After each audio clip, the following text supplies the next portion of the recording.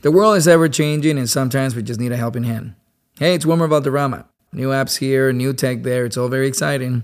But it's nice to have something you can count on. Like insurance from State Farm. ¿Tienes preguntas sobre tu seguro? Con State Farm puedes llamar a tu agente o conectar con ellos. Aprende más en es.statefarm.com. Like a good neighbor, State Farm is there. If you're anything like me, you're booked and busy. From family duties and work responsibilities to catching up on your favorite shows and podcasts. Yes, like Wrestling with Freddie. With me, Freddie Prinze Jr. With all the responsibilities we have, it's always nice to have someone in your corner. That's why State Farm is there for you with your auto and home insurance needs, helping you protect the things you love and helping you save money. Like a good neighbor, State Farm is there. Call or go to statefarm.com for a quote today. State Farm, proud sponsor of the My Cultura Podcast Network. This is an official download from thecustardtv.com. It's the Custard TV podcast, that podcast where Matt and myself have a guest on who is normally Sarah. Hello, Sarah. Hello, guys. To talk about the latest, greatest, best and worst on TV this week. This week we are discussing the BBC's swanky new submarine drama, Vigil, then ITV's sober look at the Stephen Lawrence case, the updated Stephen, which is airing in full on BritBox, in full on the ITV Hub, or on Monday nights on ITV. Then there is The Hunt for a Killer, BBC 4's new Scandi, true life crime, and The Only Murders in the Building, Steve Martin, Martin Short, and of course, when you think Martin Short and Steve Martin, who else do you think of? That's right, Selena Gomez. They're all together in The Only Murders. Sting. Oh, yeah, of course. Is there a celebrity, Sarah, that you have an irrational hate for? You can't explain it, but you can't stand them. Gary's was Miranda and Sting. So if he was ever caught in a lift with Miranda Hart or Sting, I think he might take, matters into his own hands. Miranda Hart is a good shout. For me, it would be Ricky Gervais. But I think there's actually plenty of reasons to hate Ricky Gervais. But he has got a face that I couldn't get tired of punching, that is for sure. Even the original Office, before we knew him as a sort of personality, you couldn't even watch that. Oh, especially the original Office. Especially. Oh, okay. Matt, you're too nice. You don't really... I've got a list. I've probably got a book. I know. Where I could... Well, Sarah, do you know Amol Rajan, who sometimes hosts the One Show? Yes, I do. I find him really smug, and I'm really off-put every time he's on. He's been on House of Games twice. Oh, did he win and come back? Yeah. Oh. Yeah, no, I know what you mean. It is, You know what I mean? It's that sort of smugness, really. But no, generally, I don't think I have as much. But I've got loads. People will hate me for saying this. I just cannot stomach Claudia Winkleman. I just cannot. I get that. I don't agree, but I understand. This is going to be quite ironic coming from me, but she seems like someone who's a bit much. Do you know what I just realised as well? Because we've got a new look. Well, not a physical new look yet for the site and stuff. But we both said, and to me specifically, try and be a bit more positive. Try and be a bit more upbeat. Wait, this is like a cleanse. And I've started by saying UDA. Tess Daly's another one. I can't. Yeah, I get. I agree with you more on Tess Daly when you said Claudia. Tess just seems a little bit useless to me. I never really got. I think she just got lucky getting that hosting gig and then has just coasted ever since. I mean, Paddy McGuinness, there's nothing he won't host, is there? And you can't blame... I was thinking this. Who in the BBC has Paddy McGuinness got pictures of? Because they've had him take over two of their biggest properties in Top Gear and Question of Sport. Yeah. And he's hosted like their big shiny floor... talent show this year. I mean, he's harmless enough, but he just doesn't come... I mean, what is his brand? He's just very ubiquitous, isn't he, as well? Yeah. Would you say, Luke, that you know Likey? That is an intro to a podcast. No Lukey, no Likey. For Paddy. Luke and Matt. This could be a podcast. A podcast? Don't you have to be some sort of whiz kid to do those? Definitely not. Anyone with a computer can make one. Talking telly. Use your ears and trust them. This is the Custard TV podcast. Yes, that would entertain me briefly. From thecustardtv.com. this is the podcast then this week. I've told you what shows, and I think it's only right we start with the one that the BBC has really championed. Vigil has been so heavily promoted, you could not know that this new submarine crime drama with Saran Jones at the helm was coming to the BBC. Imagine me, if you will.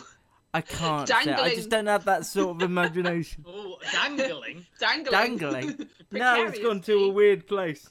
Life is full of surprises, some good, some not so much. Hola, it's Honey. Hola, it's Carolina. Y sabes que estar preparado para cualquier cosa es importante. Whether that's in our roles as mothers, wives, businesswomen, or podcasters. On our show, Life in Spanglish, you know that being open to unexpected turns has been an important part of our success. Pero we can use some help. Oh yes, la buena ayuda is welcome. Y si pasa algo, tranquilitos. Isn't it good knowing that with a State Farm agent, you can worry less because someone will be personally invested in safeguarding your goals? Plus, they have the options to talk to a real person whenever a customer needs, especially when those unexpected turns come up. It's the personalized attention you can count on. Aprende más en es.statefarm.com. Como un buen vecino, State Farm está allí.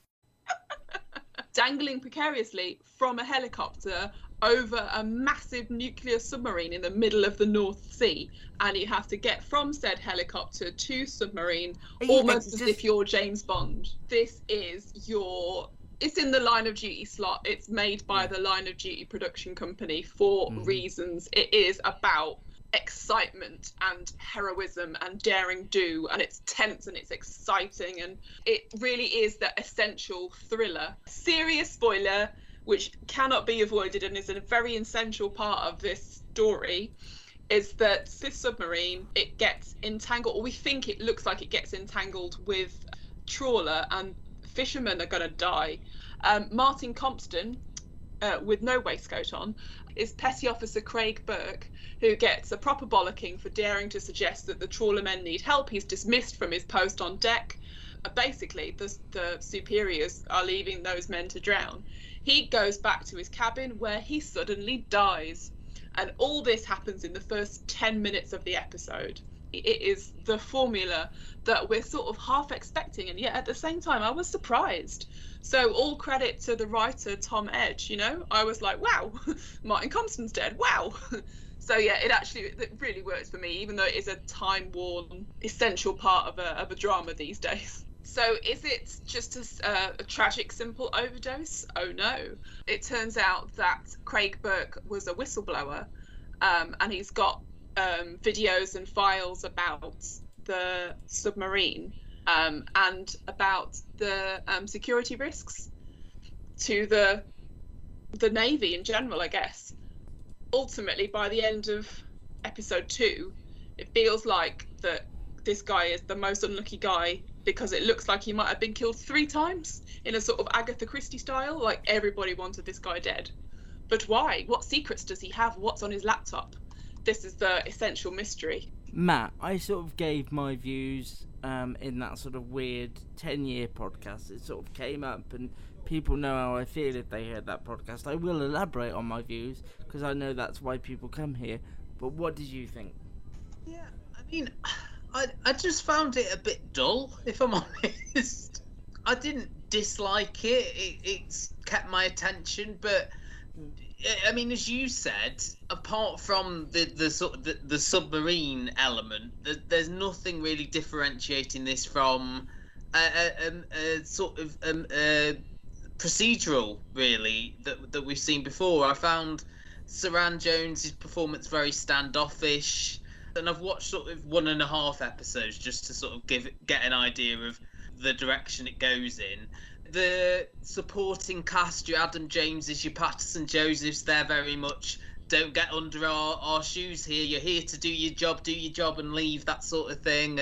And Sean Evans is sort of like the kindly one who tries to help her. And I understand there's a bit of a romantic entanglement there as well. And then you've got Rose Leslie doing the investigation on the ground, and her sort of complicated relationship with the Amy character. I like the sense of the claustrophobia. I think that was the element that I quite enjoyed. Her anxieties about being on this submarine. You know, the job that this submarine does, that it's sort of, you know, it's a nuclear submarine at the end of the day. So I enjoyed that element of it, but I think, as you said, Luke, the characters are quite thinly drawn, and I would agree with that. I'll just repeat what I thought, just in case people don't want to listen. Elaborate on it as well, podcast. A little bit. I think the BBC played a masterstroke in the advertising of this, in the promotion of this. I think it's a very smart and shrewd move to champion the fact that it comes from the Line of Duty production company. And I think it's also a smart move to do that when they know that the first character to die is Martin Compston, because he's a big name, big face, recognisable. You don't kill him off, surely.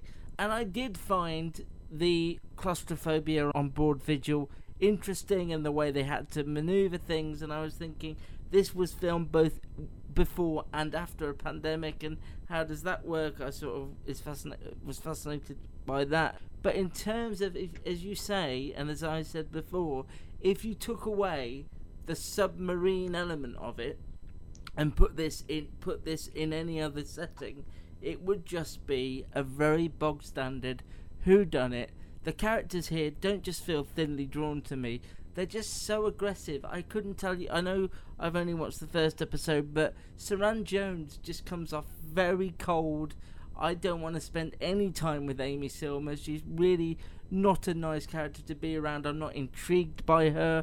I'm not interested in her backstory, despite the amount of flashbacks that they try and show.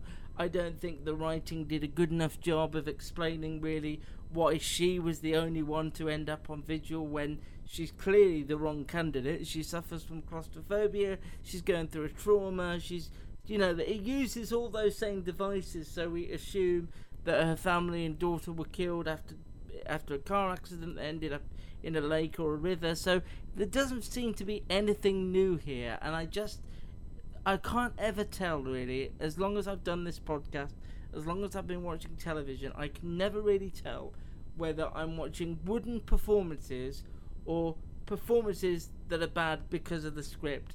But I thought Saran Jones, Sean Evans, who I've always liked, I thought they were both terrible. I thought Patterson Joseph, all he was missing was a cat to be stroking every time he sat in his captain's chair. I just found it really clunky. I felt like it was something that the BBC would have made in 2010.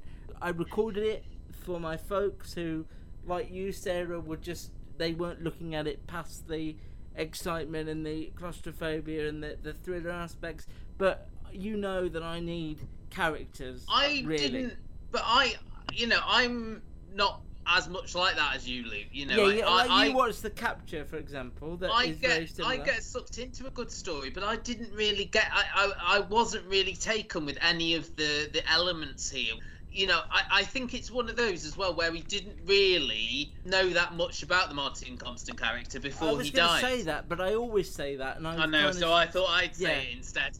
I didn't know if it was allowed to be said because it's one of my things. But how can we feel empathy for somebody who is moaning one minute and dead the next? There's no. Yeah. Although the only shock really comes from it being the actor Martin Compston, who we do see in video footage on laptops and stuff. I won't do this every week, but to go back to Mayor of Easttown, the shock that it was Erin at the end only happened because we'd spent time with that character and I liked her. I liked knowing about her saving up for her son's ear surgery. I liked her going out for this date that she hadn't had for years that then was people being bullied. I felt like that was a character that we invested time in and that the story introduced us to properly. Martin Compston's there for 5 minutes saying, you know, we should do more to help these trawler men who are being dragged under, and then he's dead. And it has zero impact to me. If we are tying this to Line of Duty do a good job of introducing, you know, they will often kill a character within the first 2 episodes, you know, who's played by a big actor. But they've had those episodes to grow, and you get to know them. The first, like a Jason Watkins or Jessica Raine, you know, their characters died in the first, or Danny Mays, their characters died in the first episode. But we knew who they were. And I know we've obviously got, you know, that very almost James Bondy scene with the trawler and that sort of thing, and that's meant, but even that didn't really. No, it left you cold. it all seemed to be sort of rushing towards us introducing Saran Jones. It didn't grab me. None of these story elements grabbed me. You know, I agree with Luke in terms of you need that one character to hang your hat on as well. But, you know, the story didn't grab me either. And I think, as I said, you know, the way it was shot, the claustrophobia, that was all intriguing. But I just didn't think the story was that strong either. I hate to tell you guys, my dad is a bit of a boat geek, and he tells me that that's a massive submarine. You need the ceilings down by at least a couple of feet, because that's not even correct. Now I definitely can't watch it. I wonder if they have a submarine expert, and maybe your dad could volunteer if they do Vigil too. I think he'd like that. I'm disappointed that you didn't like it. I mean, yeah, you are quite right. The characters are thin, but I think the performances are good, especially Patterson Joseph, you know, like his terror at the thought of being stalked by a submarine that his team can't see. I thought that was palpable. I thought that was really good. Executive Officer Prentice, is that what's his name? Adam James. Adam James. I thought he was great, but he was, you know, definitely the campy villain. I really liked it, and I think that at the moment the tension is there, the tight plotting is there. I'm a little bit concerned because I know what Line of Duty is like, that may all unravel. But if they manage to keep that on course, I think it could be a really good show. Oh, good boating reference. Well, I was going to say it's going along at a cracking pace at about 20 knots per hour. I'm really glad you didn't say that. Well yeah, done me for too. not It's a saying bit much, that. isn't it? Yeah, well done. Well done for not saying that and then saying it and then choosing not to say it. I appreciate it. Next up, Matt is going to walk us through ITV's first drama of the autumn, Steve Coogan in Stephen. This is a continuation of the Stephen Lawrence story. There was a film, I think 1999 on ITV, called The Murder of Stephen Lawrence. That was written and directed by Paul Greengrass, who's one of the executive producers on Stephen. Interestingly, Jed Mercurio, also an exec producer on this. I'm not quite sure why. Oh, they've not shouted about that at all, have they? No. The other connection is that Hugh Corshi is playing Neville Lawrence and did in the original film as well. This is set in 2006, and the main focus, as Luke mentioned, is Steve Coogan, who plays DCI Clive Driscoll. We first meet him when he's clearing out an old office and finds loads of case files which all pertain to the original case of the Stephen Lawrence murder. Looking through these files, he makes the decision to reinvestigate the case, look at the evidence. His sort of rationale behind this is, you know, that he doesn't feel the police did right by Stephen, and, you know, poking holes in a lot of what's been said, retesting all the forensic evidence, making the people who are at the top making the decisions aware that maybe we didn't do as much as we could. And then this is sort of counterbalanced by the story of the two parents who have separated in the subsequent years, Neville, who goes to and from Jamaica, and the mum Doreen, who is played by Charlene White, who is still campaigning for justice, is still filing complaints that she didn't feel her son's murder was rightfully investigated. And the first episode here ends with Driscoll meeting the two parents and saying that, you know, we found this new evidence now. We found, you know, forensics linking Stephen to the suspects, and this is the breakthrough that you've been looking for. I feel like sometimes you guys make me watch programs that are going to be sad and they're going to make me cross, and I think this is one of them. I did like it, but I was a little bit... I did like Steve Coogan's performance as well. I wasn't expecting to like it, and I can't remember the last time or if we've ever seen him in a pure dramatic role. You guys, with your encyclopedic knowledge, may be able to tell me otherwise. The closest thing I can think of is the film Philomena, which he was involved in. That's nothing on telly springs to mind. Nothing that I can think of from 2008. That actually, Sunshine. I just picked 2008 randomly, and he was in a serious role on the BBC in a sort of light drama called Sunshine in 2008. I love Being Me sometimes. Was he a gambling addict in that? Yes. A bin man. Ah, okay. God, I love Being Me sometimes. It doesn't But when you said often. 2008, I did the same thing. Yeah. Why am I being broken? I wondered what was wrong with you shouting sunshine in the middle of a podcast. It's our nickname for each other. I was 11 when Stephen Lawrence died, so I remember quite a bit of it, but I am a white woman growing up in a small town, and I was protected from a lot of this kind of thing. How dare you be that person? I know, it's very unfashionable. It's I'm really doing my not best. right. It was a sensational case, and when it wasn't ever properly investigated and nobody was ever prosecuted for it, nobody ever did any jail time for it, it was obviously, it was racist and corrupt, and it was dreadful. The findings was that the Met Police were incompetent and institutionally racist, and those are just facts, and it's unbearable to have to deal with. And then this program gives me details like he ran 130 yards with a severed artery because he was so scared that the attackers were going to come back. I mean, these are things that I could do with not having in my brain, but it's privilege for me to be able to go, I don't want to learn that. I found it very strange and quite uncomfortable with Steve Coogan, who does genuinely, this Clive Driscoll character does genuinely seem to want to do right.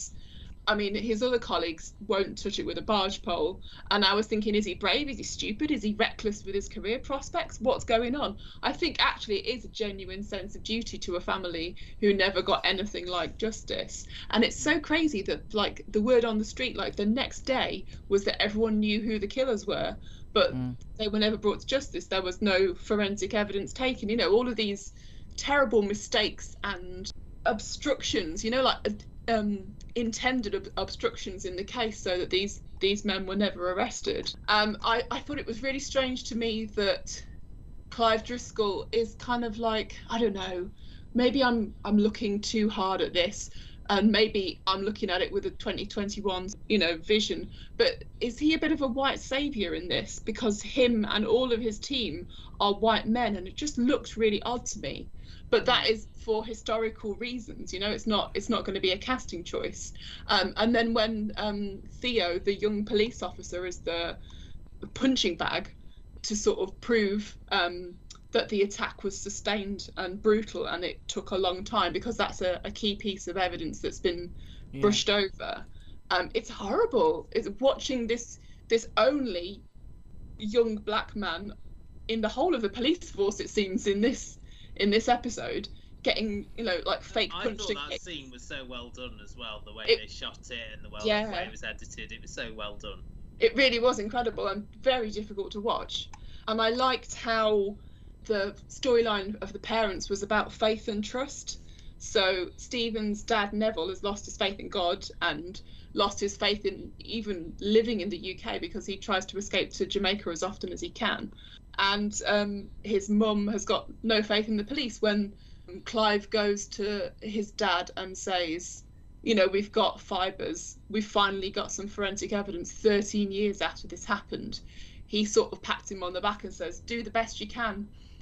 But he goes to Doreen, the mum, and she says trust needs to be earned. Yeah, I liked it, but it was hard going, obviously. It was going to be. Yeah. I don't think I can say it any more eloquently. I think you have summed it up perfectly well. I echo all of your sentiments. What it made me do, and perhaps this is the best thing that could come out of it, because I as well was young. Not. I don't think I was quite as young. How old were you when it happened? 11. And I was. We would have been 10. We would have been, yeah. Oh, okay. All right, 93. Yeah. That would have been easy maths if I'd remembered it right. Yeah. If you had remembered how old you were. Yeah, but again, it just shows you how maybe if I was 10 and this happened in 2021, I would be more aware of it. And I've spent my whole life since then sort of being aware of this name and vaguely aware of the key important parts of it, but it never penetrated, again, my conscience, really. I just was sort of aware of it on the periphery, and this drama does a good job of telling you everything you need to know and making you want to learn more about Doreen Lawrence, about what went on, and it made me want to seek out, as these dramas often do, the real people. There was a big BBC documentary a couple of years ago that I will now seek out and try and find, that looked at how this affected Britain, that I really want to look at. My only caveat would be that this story is so powerful, and of course the drama, for what it is, has to be real, it has to be played down, and I just didn't feel that Steve Coogan did that much of a powerful job.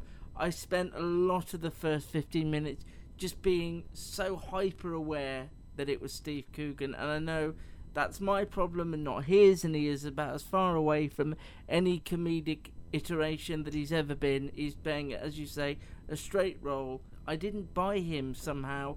In a way, I think the problem with all these ITV true crime dramas of late, they've all taken this, what some would say is a sensible and correct thing to do, which is to not sensationalise these things. They happen to real people. We've got to tell them as is. The same with with a Confession and Manhunt and all these. They're all downplayed and they all are based in reality, which is what I always bang on that I like.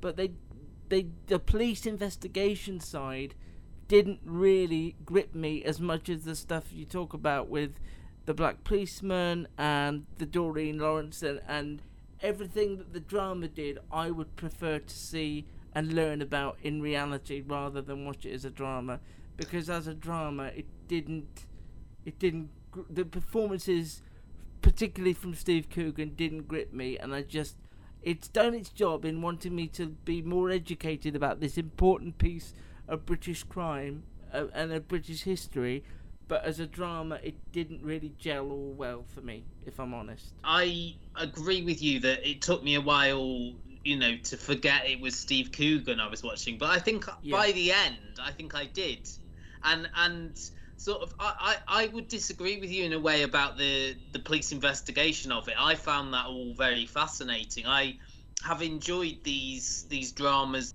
the true life ones, which have just been about police officers who are good at their jobs. So we had there's been a lot of them though, hasn't there? Yeah, I mean the ones that I'm thinking of mainly are Manhunt, which was all about the investigation and the forensic detail there, and also Honour last year with Keely Hawes, which again was about a police officer who wanted to do her job and get the truth, even though there were other people in the force who were questioning why she was spending so much time on doing the. And I like the nice little unit they built up there. Yeah, as well. and I think this has got that. I mean, to be fair, other than the Clive Driscoll, you don't really know many of the other officers here, but I think. I thought the element of the police work and the scene we've gone back to with the young black officer, I think that was part of it, and convincing the forensics department to do all their attacks. As Sarah said, the big thing throughout all the reports had been that this was a brief attack. One of Clive's big things is to say, no, hang on a minute, this has been sort of doctrine throughout all these investigations, throughout all these reviews, and actually let's look at it, let's go back to basics, let's go back to the start, and I think that all worked really well. And I think everyone here has got a real desire to tell this story. I mean, Clive Driscoll as well is a consultant, I believe, in the production as well. So there's that sense of authenticity there, and I really liked it, and it has stayed with me. So I will be. Will you be continuing with this, either of you? I will. I think it's like Luke said. It's something that it feels like we should already know. Like there's a gap in our knowledge about really important parts of UK history, and I think, like you say, it's a really good way into it, because I think I would more likely watch a drama about something than watch a documentary about it. Maybe I just need that one step away from reality, because some of these things are just so horrific. It's really hard, unless you have a prior interest, it's really hard to pick up a serious documentary about a terrible injustice.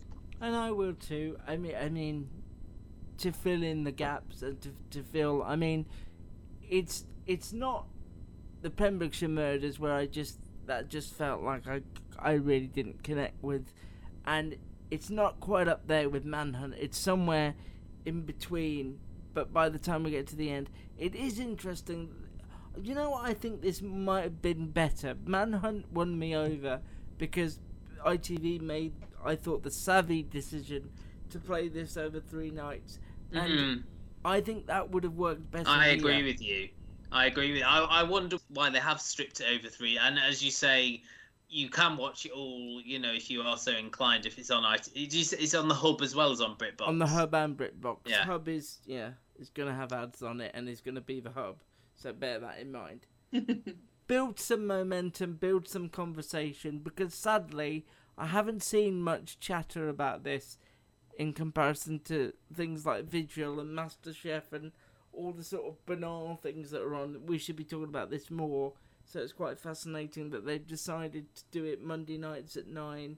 Next up, I've got to talk about a show that I watched at midnight last night. We started our company, Girls Who Do Interiors, before we even graduated design school. And we turned to Chase for Business to build along with us. They had everything from banking to payment acceptance to credit cards all in one place.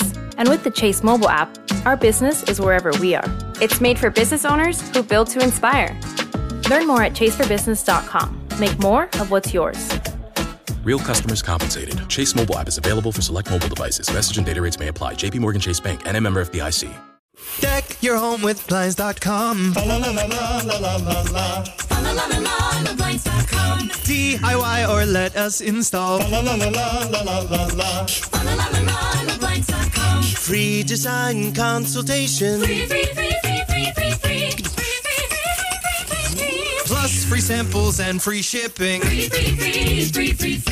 Ho, ho, ho! Blinds.com invented a better way to buy custom high-quality window treatments with no showroom mock-ups or waiting around for quotes from pushy salespeople, saving you time and money for the holidays with upfront pricing right on our website. Go right now to Blinds.com. Satisfaction guaranteed. Satisfaction guaranteed. Shop Blinds.com's Green Monday sale. Get up to 45% off, plus doorbuster deals. Blinds.com. Blinds.com. Rules and restrictions may apply. On the iPlayer, this is BBC 4's new Scandi Swedish drama, The Hunt for a Killer, which is all available on the iPlayer at the moment, should you want to watch it. This is similar to The Investigation. So this is a true crime. This happened. It begins in 1989 when a 10-year-old girl disappears from a small Swedish community. She is, as you might expect, to hunt this missing girl ensues. She is found in woodland nearly 10 days later, wrapped in a black bin bag with dog hair around her as well. Of course, as it's 1989, DNA and things like that are quite in the primitive stages. They haven't got an awful lot to go on. Then we move forward onto, I believe, 1993, when a 90-year-old is beaten up and killed in a home, and they arrest a guy for that. In the meantime, the main police investigator has got nowhere with identifying the killer of this young 10-year-old girl, but does get these occasional phone calls of somebody saying how lonely they are and how frustrated they are, and that leads them to a train station to try and track this person down. There's also a prostitute that is killed that they think might have a link to it. I was almost immediately into this. I liked, the style of it. The missing girl is already quite compelling. Where is she? Who has her and things. But the more it went on, I found myself getting tied up in knots. I didn't recognise who people were, like the main police people. I didn't understand connections between people. Some of it felt really disjointed and off. And I don't know whether this is down to the fact that this is obviously a well-known case in its local country, and we're sort of coming at it with fresh eyes and we don't really understand the intricacies of the plot. But I actually thought it was messy. I couldn't follow it. I thought at times they were doing that thing that we've come to expect from Scandi dramas, where they throw a random person in that appears to have no connection, and you think, oh, where's this going? And it all ties up together. The episode ends really weirdly with somebody going into an office. I had no idea what that was about, who she was. I was really, really disappointed by it because it had me for the first 15-20 minutes. I was really invested, really interested, but I got to the end and I just felt I didn't understand it, and very rarely do I feel like that. I didn't understand where it was going. I didn't understand the police unit, the sort of profiler they've got didn't make a lot of sense to me. The subtitles how did you watch this, Matt? I watched it on the telly. I watched it at 9 o'clock last night. Okay, and how did you watch it, Sarah? I watched it on the telly, but like pausing it on the iPlayer. Okay. Quite hard to say. I watched it on the iPlayer. Are you going to say the same thing as me? The subtitles were huge. Massive. Huge. Yes. Yeah. They took up a third of the screen. I don't know whether happening. that hindered my enjoyment. I was thinking that was one of the things I was thinking, being distracted by reading it, and were you missing the subtleties in the performances? The nuances and stuff, yeah. Because I haven't watched a subtitled drama for a while, and I was thinking, was the bridge like this? Was the killing like this? Maybe I've just not forgotten. at all. But I thought that it was my fault because I was on the iPlayer, so I went to the subtitles bit and tried to make them smaller, but it was on the broadcast. No, I was watching it on the broadcast. Yeah, it was that. I've never been, because you know that thing. I don't watch subtitled dramas. I don't watch TV. I have to read. And I was really conscious of the size of these flipping subtitles, and really aware I was reading it, and it became a chore for me. Also, I talk about how subtitled dramas are the best in the world and I love them so much, and I would be really disappointed if I had said, oh, watch this, that was the first time they came across subtitles. They'd be like, but Sarah, it's really annoying and intrusive, and it's not helping me enjoy the program. I would be embarrassed. Bits of it felt like it was out of order, like this scene didn't belong there, and I didn't understand. I couldn't get a handle on who people were. I didn't understand the dynamics because they kept saying, we can't interfere with this because this is so-and-so's case, and I didn't know who the so-and-so was. And do you mind if I take this one first, Luke? Because given that this is a Scandi thriller, this couldn't be more up my street if it moved in next door to me. Like, this was something I was so looking forward to. The adverts made it look so good. It was a true crime element, which everybody loves these days. Yeah. It's fascinating to me. Like you were saying, it's a well-known case in Sweden, but in the UK, we don't really know what's happening. So we bring that sort of like intrigued element. We watch it in a different way to a Scandinavian audience. I was getting into it. And then suddenly we jump forward in time and there's the sex worker's body. Somebody else dies in 1993. Somebody else dies in 95 and 96. I watched the second episode as well because the BBC were doing that thing where they go back to back. But even if I'd not watched on and seen the second episode, I would be of the opinion that the show was trying to do way too much too quickly. We never really get the time to know anyone or connect with anyone, with any of the characters, victims, family, police, anyone. There are just too many stories to tell. But none of them were like I couldn't tell you whose story I liked, or no, it was just all over the place. It was kind of like being battered over the head with all of these terrible crimes. I think the investigator Monica, the profiler, that's right, yeah. People online have said that made them feel it was a little bit like Mindhunter. Yeah, it's very clear. She just seemed very clear. I mean, you know, it was 93. Profiling was relatively new then, but I just felt like she was extremely cliched in everything she was doing. Yeah, but through her eyes, the people who we actually get to know are the psychopathic suspects. And they're the ones who I guess maybe it's a true crime thing, we have a fascination with the murderer. But that's not how I want my crime dramas to be. I don't want to be... I don't want to know them better. They're not that fascinating to me. You know, I'd much rather get and we to know know it's the not victim them or the because family. we've got the phone calls, haven't we? Yeah. So we know it's somebody else that. And We yet can we're see spending the all this mistakes. time with somebody that it isn't. I thought you might like to know that I messaged my Swedish friend late last night to find out how to pronounce Skane. It's Skåne, apparently. Oh, don't get into the scone debate. That's the county in Sweden, so I learned how to pronounce the A with a little circle over the top. No. Well, you've learned something from it. I have, haven't I? So it wasn't for you, is basically what you're saying. No, and like you say, disappointed because on paper it was absolutely for me. I don't know whether I feel an obligation to it because it is a real case to see it through, but it is not. Even after the second episode, it's not drawing me in. Ugh, it's too good. It's not the story they were going for, but I immediately realised, we're not spending any time with this distraught family who've just lost their 10-year-old daughter. That's not going to happen. Okay, fair enough. We're not doing that. And then all of a sudden, we're not spending time with the people investigating that. Okay, fair enough. It was just all over the place. And I keep coming back to, why were those subtitles? I mean, even if you wore long distance glass, I mean, who are they for? No idea. It's such a strange decision. Yeah. And I agree with both of you, really. I felt very similar. I think it's that we still need that central figure and, that central officer. And I thought you need an anchor, don't you? Yeah.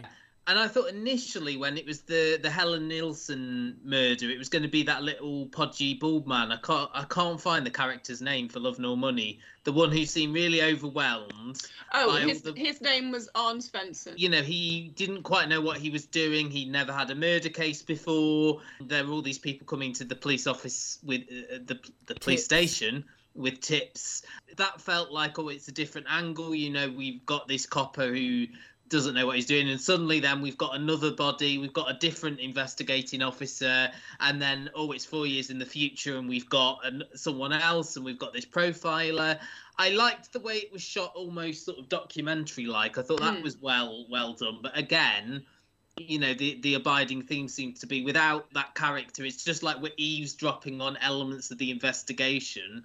And it needs that front figure, like the ITV crime dramas we've mentioned. When you were saying about how it was shot, I must admit I thought it was very stylish that we saw each suspect in the vicinity of their supposed victim, and then it cuts to the next day, so that we as viewers have got no idea who they were killed by either. I thought that was really neatly done. I found it strangely disorientating though. Maybe it was that lack of a central figure. Maybe it was he didn't have a Sarah Lund, or he didn't have a Saga Nolan, or he didn't... I mean, they're all obviously fictional people, but he didn't have that hub, that detective who was doing the cliche thing. You brought it up, the investigation. You had the guy from The Killing at the helm there, and he was, again, the very dedicated officer. They did have that subplot where he put the case ahead of his family and becoming a grandfather. You knew who was in charge, you knew who you were following from the police, and that gave you that centre, whereas this didn't have that. I know it sort of suffers from being an investigation over a number of years with a number of different victims, so it's slightly harder to tell that story, but it just needed something a little bit more, and maybe it played better in Sweden because they're aware of the case. But are we assuming that this case is so well known that they could make those literary jumps and people would just go, I know this bit now, but just with our lack of knowledge, it just felt really disjointed and all over the place, I'm wondering. Yeah, I think that's fair, but that's poor storytelling then, isn't it? If you can't... Well, at the end of the day, if it's a TV drama, it has to play by some rules, and it didn't, in my view. Yeah, it was just too unconventional for me. So that is where we part company with Sarah. Not forever. She's got things going on in her life, but she'll pop back occasionally to talk to us about telly, I am sure. Can they find you on Twitter still? Oh, they absolutely can. I am at Sarah Hamstera. My podcast, no. No, don't go stealing our thunder. Oh, but I like it. I love thunder. My website is deadpixeltest.tv, where I am going to be shortly talking about new comedies that you must see. Have I seen them? What are they? One being the second series of Back to Life. It's on my list. Is tremendous. Yeah, I like the first series very much. And then Alma's Not Normal starts soon on BBC Two. Of course, BAFTA award-winning pilot episode, which is not... You can't say that about many comedies, and it was perfect. I loved it so much. I cannot wait to see the series. When you do launch your podcast, Matt and I'd love to be guests. Basically saying. Well, I think I had to be a lot more tech savvy to do that. So you've got no competition. I don't think you yet. do. Luke's not. I don't think you do. But don't make that a barrier, for God's sake. And yet you've been managing it this whole time for 10 Luke years. has to turn the tape over now to side B. Yeah, so. I do actually. Yeah, got to stop here while I rewind some tapes and things.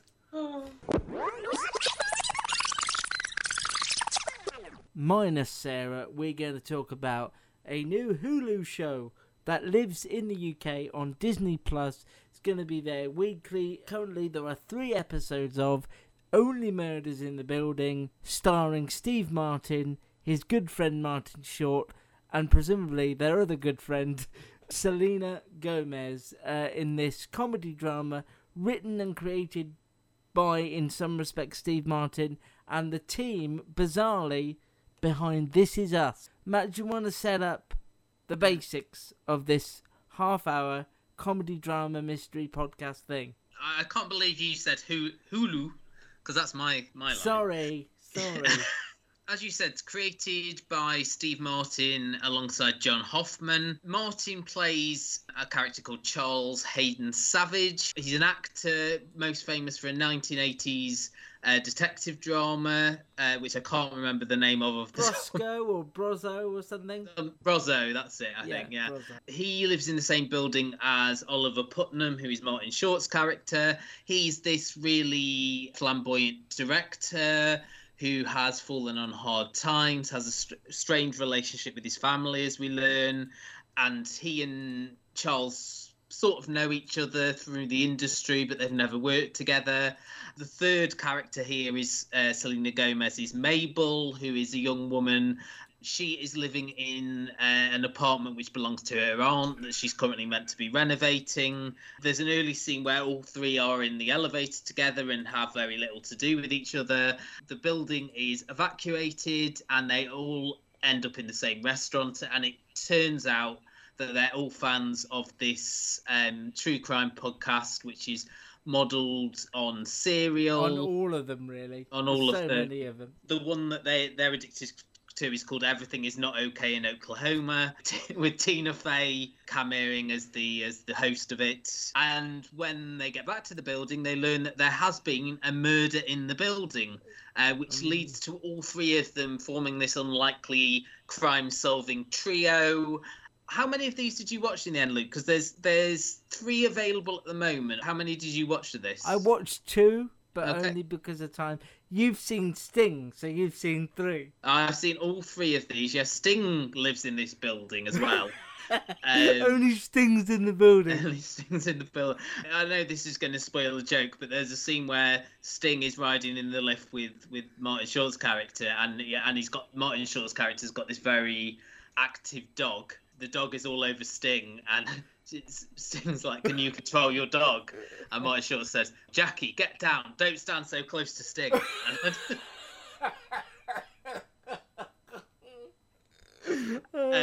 I love this. I thought this was fantastic. Thank you. Thank you, friend of the podcast. I think possibly because, we've been watching very sort of darkly shot dramas. Yeah. Having this be a bit lighter, a bit brighter. Selena Gomez seems to constantly be wearing yellow in every scene, or orange that she's in. The only thing you didn't mention, which is kind of pivotal, is that the 3 decide they so love crime podcast that's what they're going to do. Set up a podcast.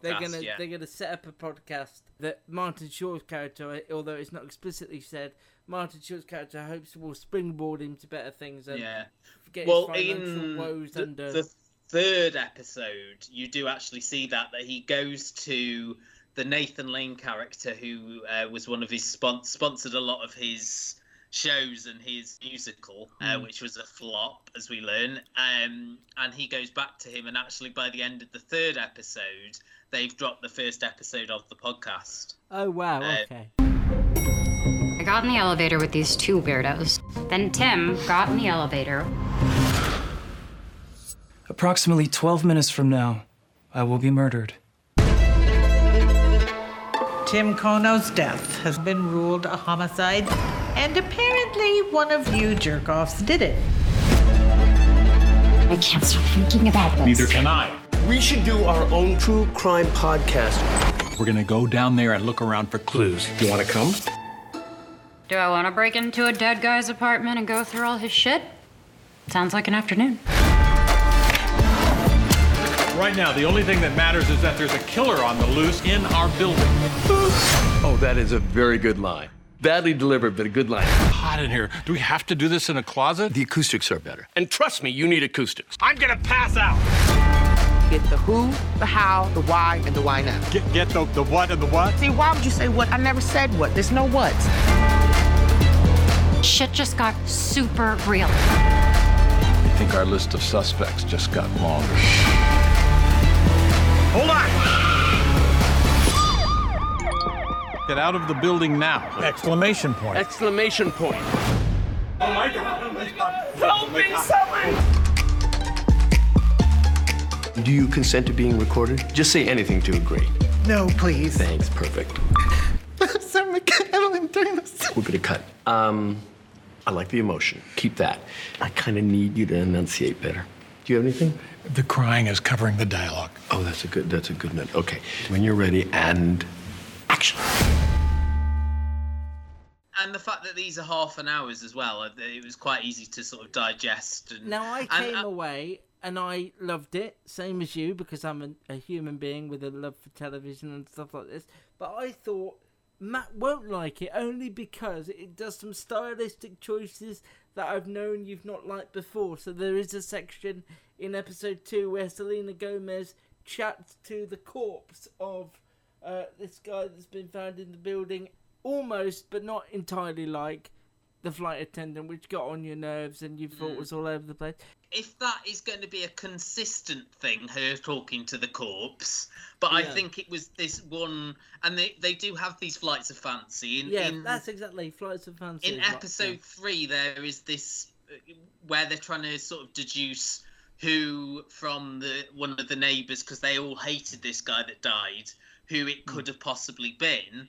There's this dream sequence where Martin Short's character is doing like a chorus line of all the neighbours, and they're all in workout attire, like they're auditioning for a show, and he's sort of auditioning them as potential suspects. I don't mind it because it fits, it's sort of a heightened idea. Quirky show as well. It's a quirky show, but I think it's grounded by the character backstory. So watching this 3 as sort of a pilot gives you an idea. So Charles is very much a recluse almost, even though he still auditions for roles. He tells Mabel that he's lived on his own for years. There's little bits which suggest that there might be something more to that. Someone asks him about a woman I can't remember the name of now. I like the fact they introduced the characters as well in this way, where you saw all 3 of them walking through New York and their different perceptions of it. I mean, in Oliver's case, he is this very flamboyant character, but actually the bits when you pick away at him, he's basically put his career over his family. And actually, if you watch that 3rd episode, you learn a lot more there. He's behind on his building fees. He goes to his son for money. I think that's in the 2nd episode, isn't it? So, he's putting on this front. And then in terms of Mabel, there's a lot going on there. Her history with this building and her history with the only thing I didn't understand, why didn't she just say that she knew him? I didn't really understand why. There's bits of the characters I didn't quite understand. I think because they've only just met, they don't know each other that well, and I think she thinks that it may sort of jeopardise her impartiality from solving this murder if she's got some investment in it, and especially as she may be seen as a suspect. You're different to me, so I'd seen trailers for this and I was like, this looks right up my street, and I read previews because I was so desperate for it to be good. And I'm so thankful that it is. It was like when we discovered Barry, really. It just feels like something I've never seen, I can't predict. It made me laugh out loud on my own a lot. Yeah, me too. The central trio works so well together, and I believe every moment they're together, it's a weird dynamic, but it just works somehow. Steve Martin and Martin Short are a comedy They've got a double shorthand, act, haven't they? They've got a shorthand. For years. But you know, Selena Gomez is a bit of a revelation, I think. And that's possibly why she wanted to do something like this, to sort of, this is the kind of thing I want to do now. And it depends how they stick the landing. Obviously, they did have the old Luke special at the beginning there, which is sort of 2 days earlier or something like that. So I'd forgotten about that, to be honest. Yeah. I was so invested, I'd forgotten that it started like we see the Mabel character there with another dead body, so we don't know who that is yet. But by the end of these 3 episodes, I think you've got a knowledge of these characters, their vulnerabilities, how they like to be perceived. Yeah. You've got a murder mystery aspect to it, and as you say, it's incredibly funny, and and charming, but not, what's that word I like to use? It's charming, but it's not cheesy or clawing. It's just got a real effortless charm to it. The 3 are so likeable. It's just nice to watch. I mean, I found this with The White Lotus, but I know you disagree. It's just nice to watch something fun. And this has actually got nice people at the heart of it. Yeah, and so these characters have got issues, but they clearly care about other people as well, and I think that comes the more you watch. And what they've done quite smartly in this case is they put out the 3 as a taster palette, I suppose, and I'm really keen to finish the meal. No, definitely, I agree with you. I've not really got a lot bad to say about this, and I think it's something which wouldn't particularly have been on my radar, but I'm glad you pointed me towards it, and I've been waiting for it for a long time. I'm keen to see what happens. But I'm so pleased you liked it, because it's doesn't happen very often, but sometimes I love things that you don't love, and I want us to love things together, and this is one of those Luke, things. I love you too. Don't go that far, Matt. It's charming, but it's not cheesy, this podcast. Okay, that has been this podcast. There will be another one that this won't be soon. Bye. Rate and review us wherever you find us. Search The Custard TV on YouTube, iTunes, and Facebook. It's the most wonderful time of the year, Christmas. And what better way to get into the holiday spirit than with a Minky Couture blanket? Whether you're gathered around the tree with loved ones, roasting marshmallows by the fire, or just looking for a cozy way to stay warm on a chilly night, Minky blankets are the perfect addition to your Christmas festivities. With a wide range of festive designs and colors, you can find the perfect blanket to match your holiday decor or gift to your loved ones. So this Christmas, make your holiday even cozier with a Minky Couture blanket. Head to minkycouture.com now and find your perfect blanket, just in time for the holiday. Happy holidays from Minky Couture.